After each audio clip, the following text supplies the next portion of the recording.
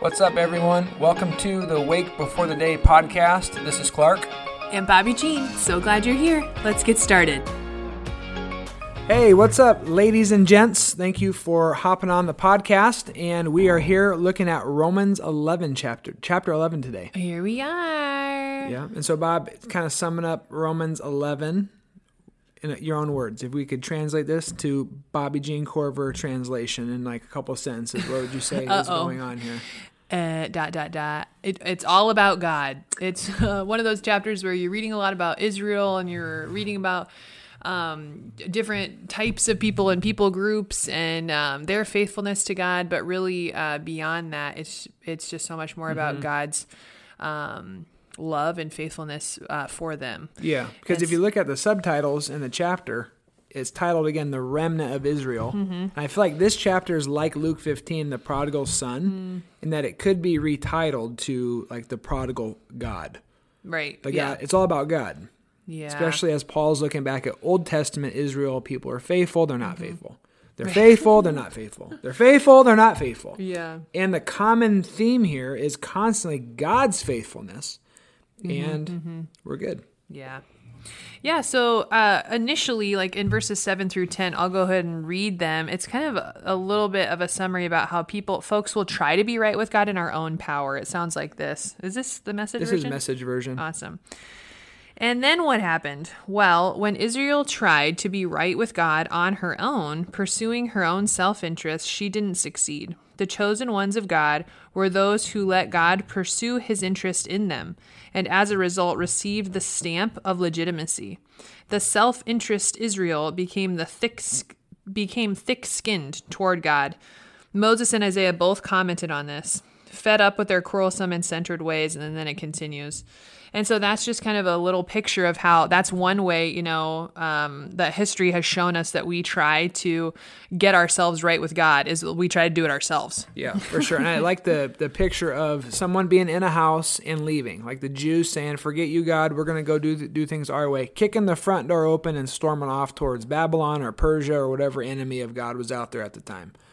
I like the image that the door didn't shut. The door stayed open. Because what Paul then keeps talking about in Romans 11 is this, how people were engrafted into God's family.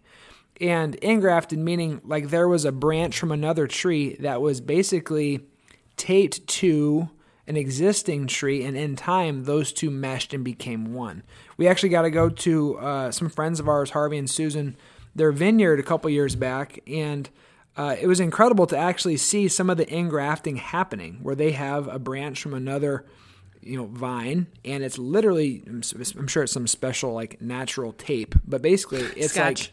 Definitely not Scotch tape, but just like taped to another branch, and these things, these roots are becoming engrafted, and that's how you create different kinds of wine. Fascinating.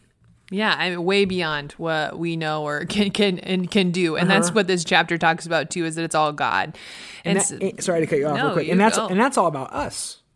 What do you mean? Because we're the one. We're not. I don't have any Jewish people in my family. Oh, you mean literally? Yes. Yeah, literally. Like we're the outsiders. We're the people who God engrafted in. And it's humbling. Throughout the chapter too, Paul's talking about, don't look at those branches or don't look at those branches. You don't understand what God has done here or there. And I think that's a good word too that kind of stuck out for me is, keep your eyes on the Lord. Don't worry about how God is or what it looks like to your natural eyes.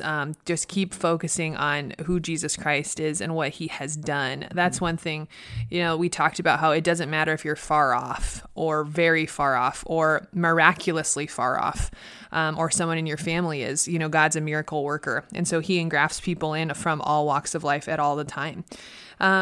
Did you want to read the end in the message version, or what's this? Well, this is the middle. This is just affirming again how it's all about God. Oh, yes. Great. Verses like 16, 17, and 18. Behind and underneath all there is a holy, God-planted, God-tended root. If the primary root of the tree is holy, there's bound to be some holy fruit. Some of the tree's branches were pruned, and you wild olive shoots were grafted in. That's kind of what we were talking about. Yet the fact that you are now fed by that rich and holy root gives you no cause to crow over the pruned branches. So don't compare. Remember, you aren't feeding the root is feeding you. Yeah. So again, humility for us being, wow, we were once outsiders. At least the Corver family, the Rich family were. I don't think we have any Jewish background. They were European background. Like, wow, thanks God for including us and not shutting the door when your original people walked out on you, but instead you left it open for other people to come in. And like Bobby said, you can't count anybody out because of how far away they are. There's lots of scriptures that talk about how God's so faithful and he'll welcome them. So the very ending of this chapter 2 just says everything comes from God, everything happens through him, everything ends up in him, always glory, always praise, yes, yes, yes, God is good. But then you are pointing out the scripture reading for us tomorrow is Romans 12.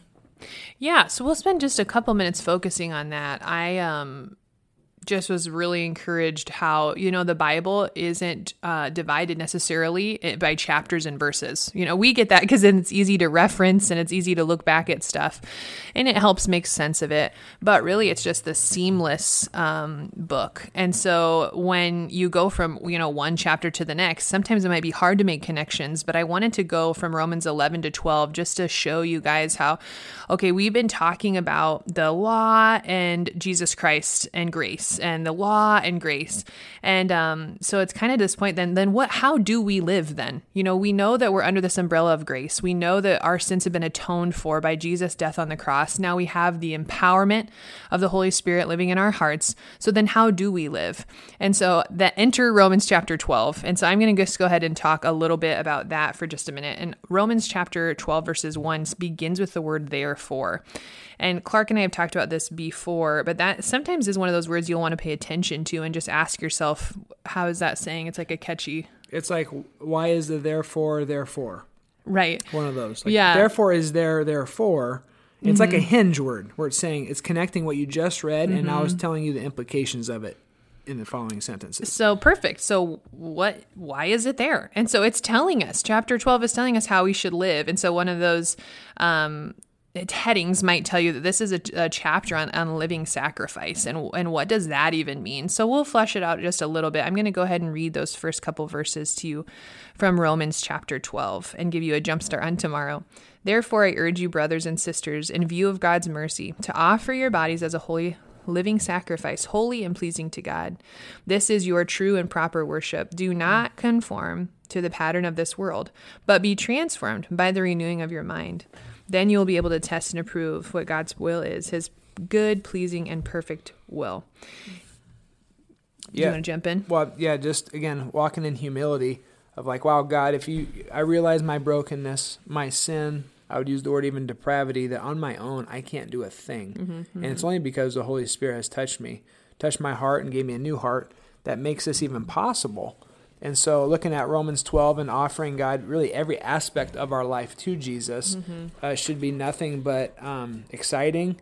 It's still difficult, but when you frame it up within these chapters and you understand God's faithfulness over not only like my lifetime, but hundreds and thousands of years, it makes me a little more excited to jump into this relationship with him and let God have access to all of my life. Right. I think literally when I hear the words living sacrifice, I grew up on a farm and some things. Hey, here's my What's up, son. Cal? What's and up, Woody bud? And RC. Hey, we're finishing a podcast. Give me just a sec. We'll come play with you, okay? Keep going. Okay. Anyway, when I think of literally what a living... Yeah, you can sit on our lap. What a living sacrifice means, in my head, I get this picture of an altar. And I've heard it said like this, that, we want to sacrifice things to God in our lives that are easy to get up on the altar and say, take this, Lord, take this for me. I know it's not helpful, but it's hard to get up on that altar and say, okay, Lord, I know that you really are working on me and my patience and my anger. Lord, I'm climbing back up though, because I'm surrendering myself to you and your good and pleasing and perfect will. And so whatever you say is best, whatever you do, I'm trusting that you're faithful like you have always been in my life and beyond. And so anyway, I literally picture sometimes when I hear that word living sacrifice, there's this altar before our lives. And we're on that unto the glory and to the grace of God, saying, your way's best, God. Have your way in me. You're the potter, I'm the clay. So Anyway, so that's kind of a little bit more than Romans chapter 11, but definitely just wanted to help make some kind of continuity there for you, because we've been talking about the law, and well, if we're not supposed to live into this law, then what does life look like? And Romans chapter 12 gives us that. That's right. All right, so as we wrap up, have a great week. Cal's here. Cal, don't speak too close to the microphone, but do you want to say anything to them, the listeners? About God down on the cross, and I love him actually, and I do love him. Amen. And all the things I do, and he died on the cross, and I like it, and I just do, and I like him. Amen. Amen. Oh, that is a thank great you. prayer. All right. Hey, God bless you. From now, we pass it from Cal to Kirby. I'm sorry. God bless you. All right. Bye-bye. Say bye-bye. Bye. The Lord bless you and keep you. The Lord make his face shine on you and be gracious to you. The Lord turn his countenance toward you and give you his peace. Have a great day.